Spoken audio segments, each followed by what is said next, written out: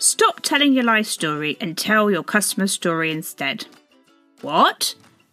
But you've been telling us for months just how important our own story is, and how you want to stop us telling it?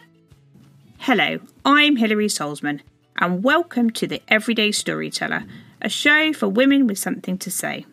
Don't worry, I'm not going crazy. My point being is the most effective stories are those that your customers can see themselves in. Like a mirror being held up. Yes, you might be sharing your experiences, your learnings, your fears, but, and here's the key to great storytelling, you want your customers to feel actually it's all about them. It's really the difference between why some stories convert to sales and others, well, don't. And here's why. It's highly likely that the problems you face that have led you to do what you do now are the exact same that your ideal customers are looking to solve. So, for example, if I were to share my experiences feeling at sea with knowing who I really was, and as a result being scared to use my true voice in case I would be judged or laughed at, I would bet my shoes that at some time in your life you felt the same.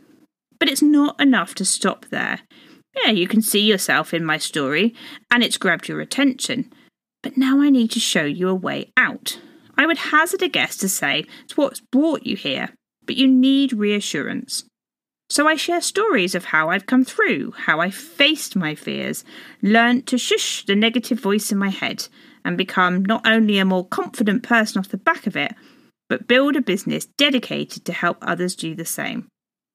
Not only can you relate to my story, as I'm sharing the same challenges as you can recognise my ability to lead you through, as I've been there and done it and come out stronger as a result. And this is the key. So today, grab a pen and draw 3 columns on a piece of paper. In the first column, write down a list of the challenges or problems that led you to do what you do now. In the second column, write down what you did to overcome each of them. And finally, in the third, write down how that experience helps you lead your customers through similar challenges. For every challenge, solution, and experience, there's a powerful story right there waiting to be told. So go out there and tell that story. Thanks for listening.